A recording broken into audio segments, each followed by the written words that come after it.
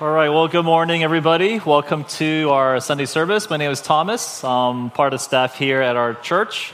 Again, for those of you who are part of our vision of reading Scripture, we invite you to join us. Our Bible reading plan, so far, we've mainly been reading through the Psalms and been watching videos. But this week, we're actually going to start doing the reading through the New Testament. And so it's not too late to sign up, and I hope that you can join us. And again, all you parents, I really recommend you picking up those Bibles. I don't know about you, but I used to always read the Bible to my kids, and that was just chaos. But when my kid, Judah, he's now 6. No, he's 7. He's now 7 now. We gave him his own Bible to read, and he's just been reading that thing. He's so curious. He's always carrying it around. I'm like, you're a pastor's kid now. It's crazy.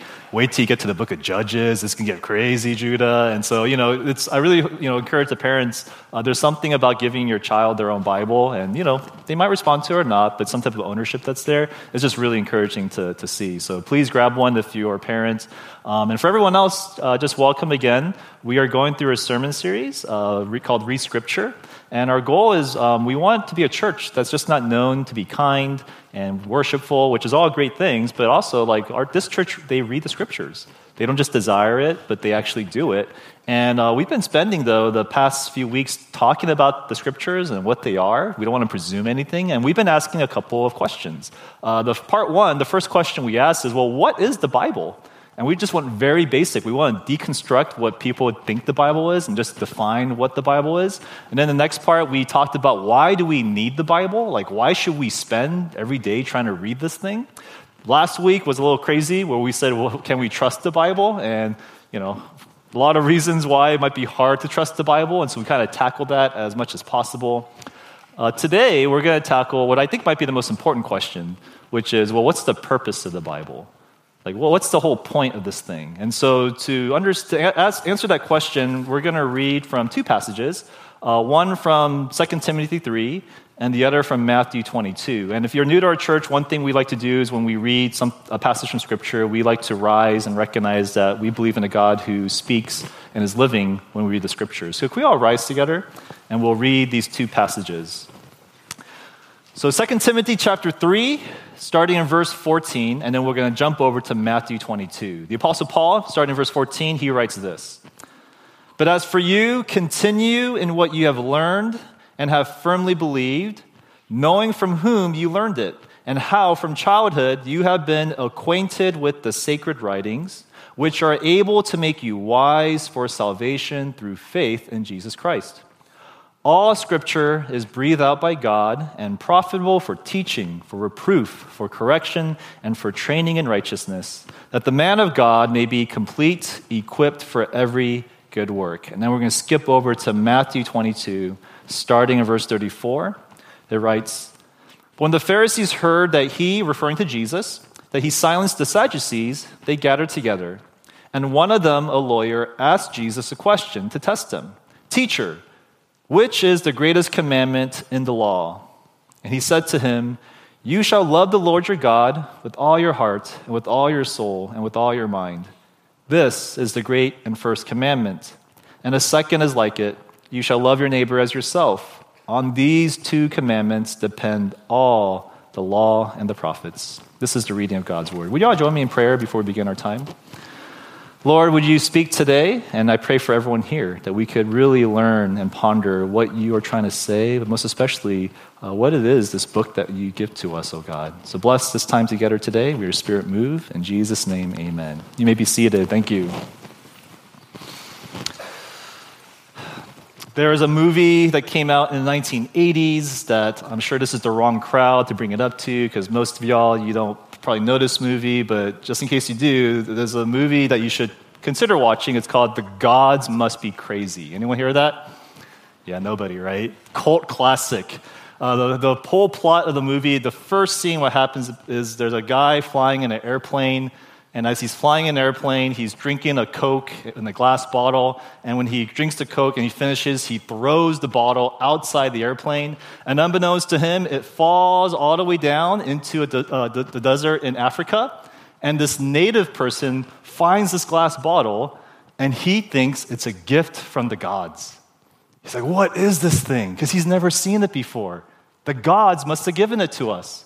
And so he gets this glass bottle and he brings it back to his tribe, but nobody knows what it's for. They're like, what is this gift that the gods gave to us? And so some of them noticed that the bottle, it's really hard. And so they began using it as a tool where they would break things and help them cook food, and that's what they thought the bottle was. Some of them, they blew into it and they noticed, oh, when you blow into this glass bottle, it makes sound. So they thought it was an instrument and they started using it to play for their songs. One time, though, a person threw the bottle into the air and it fell on a little girl's head and hit her. And so she got injured. And so that freaked everybody out because they're like, oh my gosh, this is a weapon. It's very dangerous. And so nobody knew what the purpose of this bottle was, hence the title of the movie, The Gods Must Be Crazy. And they end up just burying this bottle because they didn't know what to do with it. And the reason why I bring up this movie is because I feel like for many of you who grew up in the church, the Bible entered into your life kind of like this glass bottle. A parent or you're a pastor, they came, they gave this to you. They said, this is God's word. And you have this, but you are never really taught what it's for. What do you use this for? And what ends up happening, though, is you're trying to be a good son or a good daughter or a good Christian, so you try to read this thing every single day. But as you keep reading it, you don't know why you're doing this. And at one point, you just kind of, like those natives, you just bury this away. It's just there and it's gone. And that leads to the question which we're going to talk about today. Well, what's the purpose of the Bible? What is the purpose of reading this thing? Like, when you read this, what's it supposed to do to you? Imagine if you read the entire Bible every year for 10 years.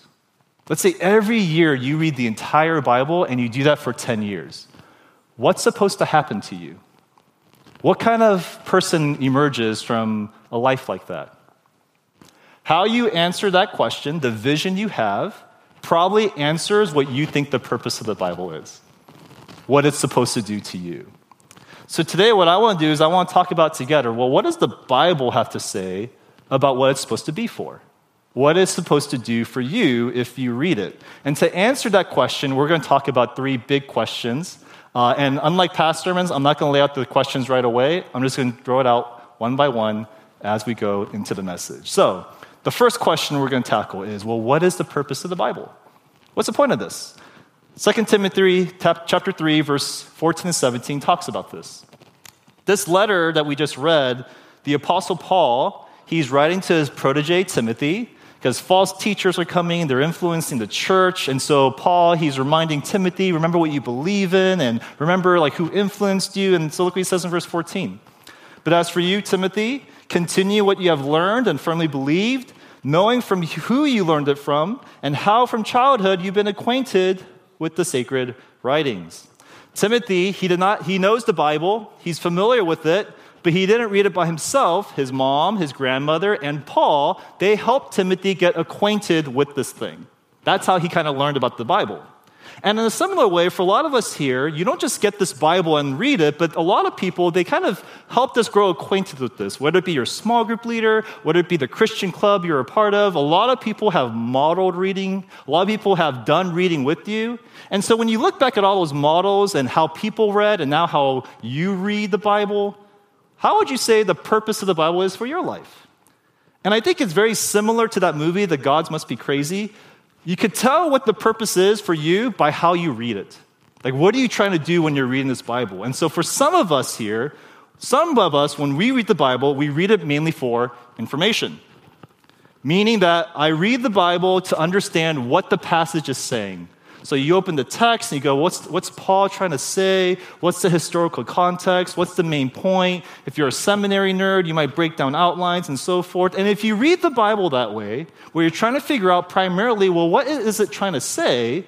Then the purpose of the Bible for you is to learn something. To learn something about God or about this world. And if you do that, awesome, successful Bible reading. And again, there's nothing wrong with that. But if that's the only way you read the Bible, that's the only purpose you have, it's going to feel really dry at one point. It's going to feel like a textbook because it's just information.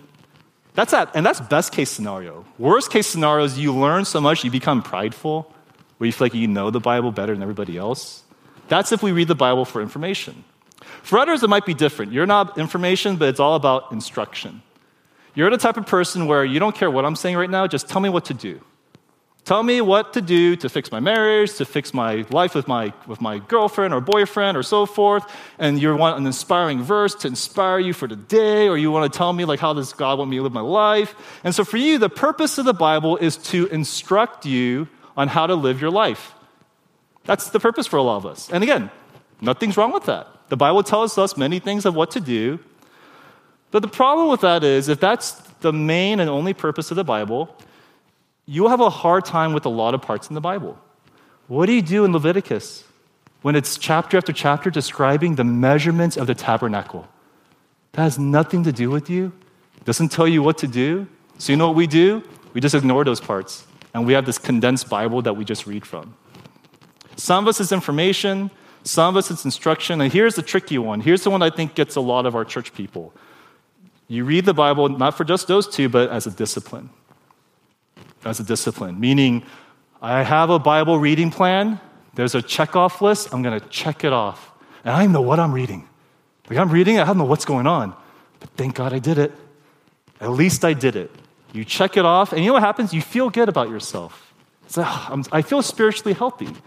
And it's kind of like, when you go to the gym, like, I don't know about you, but sometimes I go to the gym, I'm barely lifting, but like, I went to the gym.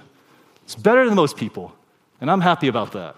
And again, nothing's wrong with that. You need discipline to read something, to do something. Totally get it. But if you're like me, when I make these resolutions, I got to go work out. I go hard, and after a month, I stop. Because that's all it is. It's a discipline. It's to make me feel good. And so some of us, you read the Bible, it's a discipline, and you go hard, but you stop after a while because that's all it is for you. So for a lot of us here, using the Bible, we use it for information, for instruction, for discipline. And just know when you do that, it's like using that glass Coke bottle as a tool, as an instrument, as a weapon, which is you can use the Bible that way. And it does work that way. But if that is the only way you are using the Bible, that's the only way you're reading it, you are missing the entire point of why God gave you the Bible. Matthew chapter 22, verse 29, Jesus, he rebukes people who read the Bible saying like this, quote, "You are wrong because you know neither the scriptures nor the power of God." And he's talking to these religious leaders saying this. You could have read the Bible inside out, and there's a chance that the entire time you are not using it the way you're supposed to. So what is the purpose of the Bible? What is the Bible supposed to do to you when you read it? And this is where verse 16 gets interesting. Look what it says in verse 16 of 2 Timothy. "All scripture is breathed out by God and profitable for teaching, for reproof, for correction, and for training in righteousness." It's very fascinating. Certain things should be happening when we read the Bible. It involves information, teaching. That's what Paul says. It involves instruction, all you application people, reproof, correction. And it involves discipline, training. Those are all good things that we use the Bible for. But they are a means to an end. They are not meant to be an end in themselves, because Paul, notice he keeps going. All of these things go together for verse 17. Look what it says. That the man of God may be what? Complete. This word complete, it's an interesting Greek word, artios. It's the only time in the New Testament that this word appears, and it means something that's perfectly suited to its nature. The ideal example of something. So for example, if I went to the market with my son, and I said, let's get some apples for the home, and my son, he'll probably just pick any apples, and let's pretend he picks like these squishy ones and these brown ones, and like, no, not those apples, and like grab an apple that's nice and smooth and firm, go, this apple. This is the artios. This is complete. This is the ideal example of what an apple should be. That's what the word means. And so what Paul is telling us is that the purpose of the Bible, it's meant to make you into a person who is the ideal human, most true version of what a human being is supposed to be. It is meant to, in other words, mold you and shape you. Not just where you're learning, or another way to put it is, it's not just information or instruction or discipline, but you know what the Bible is meant to do? It is formation. It's meant to shape and form you to be the person that God envisioned you to become. That's what the Bible is for. It trains you. it corrects you, it rebukes you, it teaches you to become the person that we're meant to be, and God, He gives the Bible to help that as a tool. And if this is the purpose of the Bible, our formation, it's meant to shape you, there's an implication that we could take away from this. This helps explain why the Bible reading, it doesn't feel like much day to day, but it takes a long time to really do something to you. There's a picture I want to show you. It's a picture of Jimi Hendrix. It's on the slide up there. That picture, it's drawn by an artist named Nikki DeWitt. I think that's how you pronounce her name. And you look at that, you go, oh, that's a nice picture. It looks cool. Like she must be talented. But what's actually crazy about this picture is it's not drawn with ink. It's a bunch of punch holes that she put together. So, like when you three-hole punch something, it's all these little circles. All this are the punch holes. That's how she drew this picture. That's how she glued it all together. And, people, when in an interview, they asked her, well, why do you do that? Why don't you just draw it? And she's like, I want to create two experiences for people, where when you look up close, it's chaos. You just see a bunch of circles. But zoom out, what you see is this beautiful tapestry where her hard labor, day by day, takes her hours, thousands of hours to put this picture together. And you see this beautiful image that she's working on. This is what Bible reading is doing. It doesn't feel like much, day by day. It feels sometimes a little crazy. But after a year, 10 years, you step back and you realize something is being formed. Something is happening in the midst of that. Now, I'm not saying every time you read the Bible, something happens, but what I'm saying is it has the potential to shape you in different ways, because the Bible claims it's not like any other book. Because notice Paul, in verse 16, he describes it as what? God-breathed. Something about this book that the Spirit of God was with the authors when they composed it together. And when we read this, the Spirit of God is with all those who read it. We're going to talk about that a lot more next week when we answer the question how to read the Bible. But realize that the Bible, with the main purpose of it, is the Spirit of God having us be formed as we read it, detail by detail, little by little. It is supposed to form us, which begs the question, what is it supposed to form us into? What is God trying to do with us through the Bible? And that's the second big question. What is the Bible forming us into? And to answer that, we have to look at Matthew chapter 22. Jesus, he's being confronted by all these religious leaders, and they're discussing with them, hey, what's your view on different things? Because Jesus, he's a Jewish rabbi. I know a lot of times we think he's God, but in the first century, everyone saw Jesus as a rabbi. And he's teaching some crazy stuff about the Torah, meaning the Old Testament. And it was really controversial because Jesus, he acted like he really knew what he was talking about. He's like, this is what it says. And so the rabbis, what they decide to do is they decide we're going to test Jesus with a really tricky question. Look at verse 34 of Matthew 22. But when the Pharisees heard that Jesus had silenced the Sadducees, they gathered together, and one of them, a lawyer, asked him a question to test him. Teacher, which is the greatest commandment in the law? Now, this question is not random. Back in the first century in Jesus' day, this was a big debate amongst all the Bible nerds, because there are 613 commands in the Old Testament. Of all those commands, which one matters the most? That was the big debate at the day. And Jesus, being a rabbi himself, he responds not just by saying what's the most important command, but he goes a step further. What's it all about? What's the entire point? And look what he says in verse 37. And he said to him, you shall love the Lord your God with all your heart, with all your soul, and with all your mind. This is the great and first commandment, and a second is like it. You shall love your neighbor as yourself. He's quoting two passages, Deuteronomy 6:5, Leviticus 19. He says these two passages, pay attention to, and then he drops a bombshell, the last line. On these two commands depend all the law and the prophets. You know what Jesus is saying? Not only are these the most important commands, but the entire Old Testament, all the laws of God, and the prophets, the entire Bible. You could summarize it with two phrases. Love God, love people. Here's another way to look at it. When you read the Bible and you see it, you're going to see all these random passages in the Bible. Like you turn to Exodus, you turn to Genesis, you turn to Leviticus, you go, what's this all about? And these seem like kind of these random stories that are kind of there. And Jesus says they all hang together, if you want to know what's about, just two simple things. Love God and love people. That's what those passages are about. One rabbi, he summarizes like this, quote, the Bible is about loving God first and neighbor second, everything else is commentary. Everything in the Bible is just trying to tell you in specific ways how to do one of those two things. That's the whole point. So if you put those two together, 2 Timothy 3, Matthew 22, what is the purpose of the Bible? The answer would be as simply as the best way I could put it is this. Here's the answer. The purpose of the Bible is to form you into the kind of human God always envisioned you to be. Someone who loves God and someone who loves people. That's the entire point. That's what God's trying to do. Now, why is this the purpose of the Bible? Because as Christians, we believe that we were made in the image of God, and that God that we are made in the image of, He is love. 1 John chapter 4, verse 7 says it like this, "Beloved, let us love one another, for love is from God, and whoever loves has been born of God and knows God. Anyone who does not love does not know God, because God, He is love."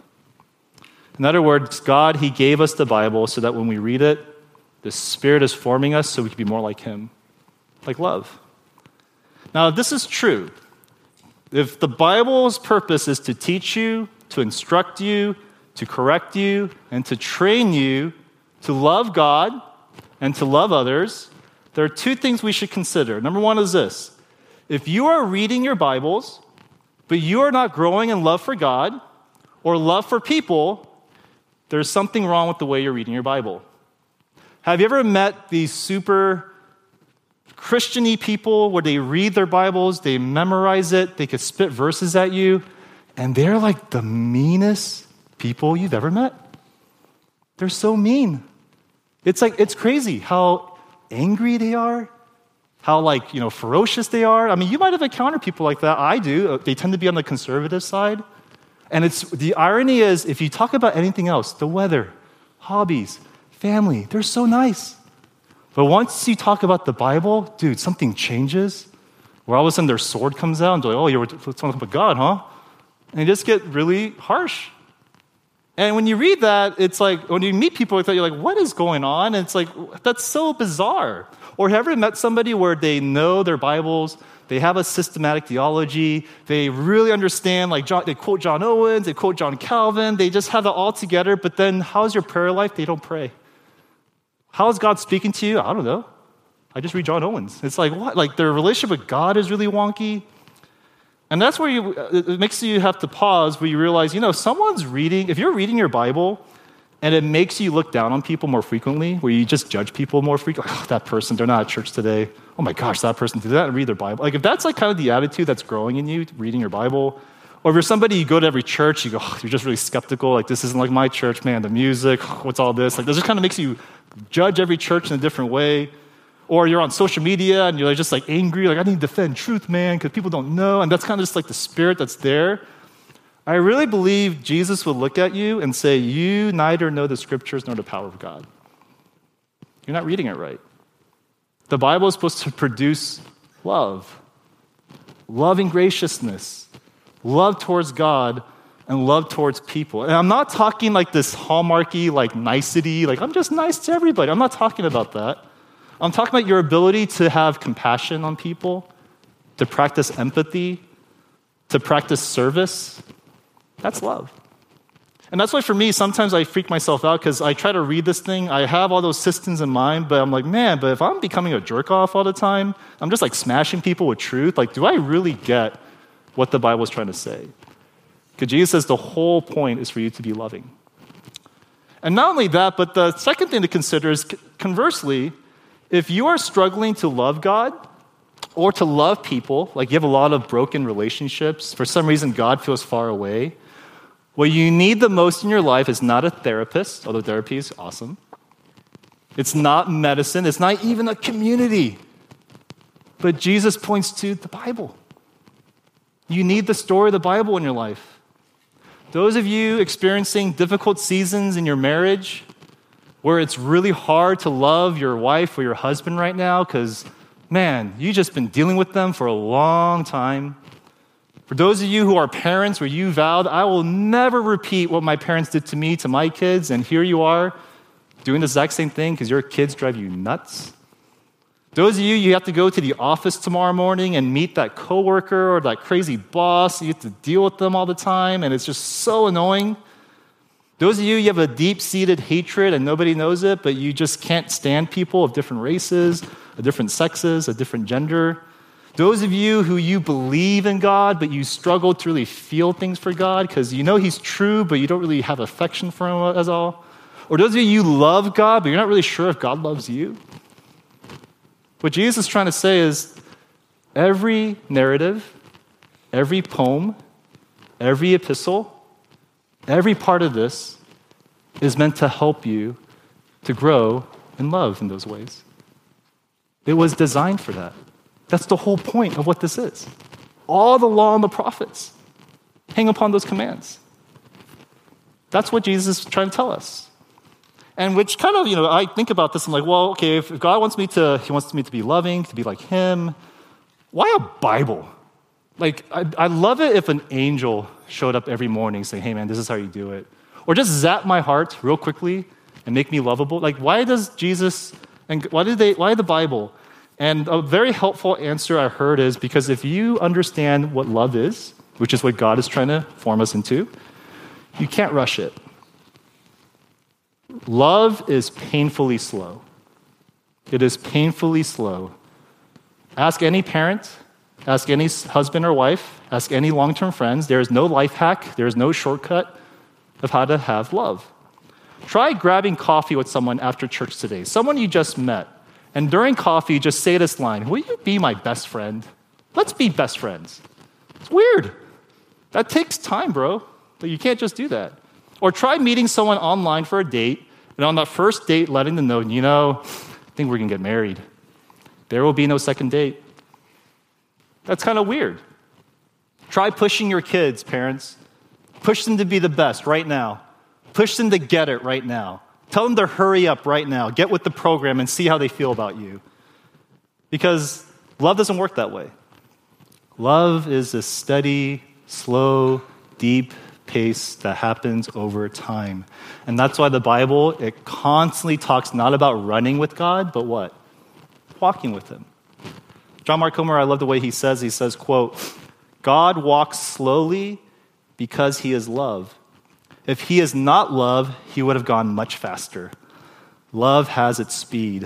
It is a different kind of speed from the technological speed to which we are accustomed. It is slow, yet it is Lord over all other speeds, since it is the speed of love. Love is at the heart of all Jesus is trying to grow in the soil of your life, which is why day by day, little by little, we read this so that God could form us into the pace of love. And so if that's true, this is where whenever people ask me and they're reading their Bible, it's like, hey, the hardest part about reading my Bible is I don't get what it's saying. Like, what is it saying? And I totally empathize. And here's a very simple application for any passage you read. How is this passage teaching me to love God more or love people more? The text probably says more than that, but it's never less. It is never less than that. In fact, if you don't ask that question, you're not reading your Bible right. Because all the law and prophets hang upon loving God and loving people. So for example, let's go back to that Leviticus passage. What on earth is this tabernacle saying? And why should I care? Because I have work in a few hours. Like, what is going on here? And you're right, you don't have a tabernacle. But why is God telling them to build a tabernacle? Oh, that's the way you approach God. You have to be careful when you approach God. But I don't have to be careful because of Jesus. Oh, I have this access to God, and this is how I'm supposed to approach God that way. That's how you look at the passages. What is it saying about loving God? What is it saying about loving people? And that is the hermeneutic that is there that Jesus prescribes. And again, a lot more than that the passage is saying, but never less. Can you imagine every day you read something, and the main point, or at least one of the driving points is it's telling you, it's forming you how to love God and love people better? You know what happens after a year, 5 years, 10 years of you doing that? You will become not a person who knows Scripture more, memorizing, not a person who's able to spit it out and able to quote it all the time, even though those are all byproducts. The main thing that happens is you become more loving. You learn to love a little bit better that day. And that begs the last question. Well, why does that matter? Why should we care about this? And this leads to the last point. Why does God want to form us in love. To answer that question, let's look back at 2 Timothy one more time. You notice when Paul says, hey, the scriptures, they're there to teach, to instruct, to do all this, to make you complete. But he doesn't stop there, right? He goes on. Look at verse 17 one more time. That the man of God may be complete for what? Equipped for every good work. He wants to make you complete. He wants to make you someone who loves God and loves people so you could be equipped to do what he calls good work. Why does Paul say this? You guys seen the movie Top Gun Maverick? If you haven't seen it, just know it is not just one of the best movies of this past year. It is one of the greatest movies of all time. When someone told me that, I said, you're crazy. You know how many movies are out there? That's such hype. And when I saw it, I was like, oh my goodness, this is one of the greatest movies of all time. And I have no problem hyping it up. You can't overhype it. It is amazing. This movie was 30 years in the making. And Tom Cruise, when he worked diligently with whoever were involved with the movies, and he knew when the movie script was done, he knew he had an epic story in his hand. He knew this movie was going to be crazy, so because of that, he made sure that he was involved in every aspect of the movie production, including, especially in choosing the actors who would be involved in this movie. Didn't matter how big your name was as an actor, didn't matter what it was, you had to be the right fit for the production of Top Gun. And to make sure you were the right fit, you know what he made all the actors do who tried out for this movie? They all had to fly in real airplanes before the movie shot. They had to go on an airplane and fly in it and do all these crazy things because the entire movie was about flying airplanes. So you have to get ready. If you want to be part of this, that's what you got to know, and that's what you got to do. And what happened was, because of that, the realism of the movie really showed, and the story became super epic because all the actors, they were on the same page of this is what we're trying to do in this movie. And this is what God is doing too. God is writing an epic story where he's going to redeem this broken world, and the primary way God's going to do it is through his love. The story of the Bible, it all begins at creation, where we meet that God, he is love. He creates humans in love. And what's really fascinating is the first time you see God and human beings together, you know what the first thing takes place after that? A wedding. Adam and Eve, the epitome of love. They get married. What happens is Adam and Eve, they turn away from God's love. They turn away from each other. They love themselves. And so what do we see in the rest of the Old Testament? The Torah, where God's trying to teach us love. This is how you love. The Ten Commandments, this is how you love. All the prophets, this is how you love. And our biggest problem is we're not capable of loving God this way. We are not capable of loving others this way, no matter how much you teach us, God. And so what happens? God doesn't give up, but we see through Jesus Christ, God does not just teach us love, he gives us love. God gives us love because Jesus is the only one who's able to love God fully, love others as well, and he demonstrates this most especially at the cross to forgive us of the ways we failed in this, and he rises from the dead because of this, and now Jesus invites us to follow him, and he's going to teach us now how to love, but a little bit differently with the power of the Spirit. He's going to instruct us what love looks like. And what's interesting, at the very end, we see that there's a new heaven, a new earth that's going to come, but you know what's going to happen at that day? You see God and all the people come together, and there's going to be a wedding. There's a wedding, and there's a wedding. Why? I like what author Frank Viola says. He says, quote, "The Bible, it opens with the wedding, and it ends with the wedding. It opens with the marriage, and it ends with the marriage. Your Bible is essentially a love story." This is the story of God. He's redeeming this broken world through Jesus' love, and he's inviting us to join him. But to participate in this good work, as Paul talks about it, he has to equip you to be loving. You have to know how to love. Because it's through the love of Christ and the love of Christ in all of us that we are able to participate in this mission that God's trying to do. And what's really fascinating is as you do this, you all of a sudden discover this weird thing that Jesus keeps saying, which is, follow me and you'll find life. Follow me and you're going to find the reason why you're here. There's a book that I keep talking about. It literally changed the way I view my adult life. It's called The Second Mountain by David Brooks. Some of you might have heard of it.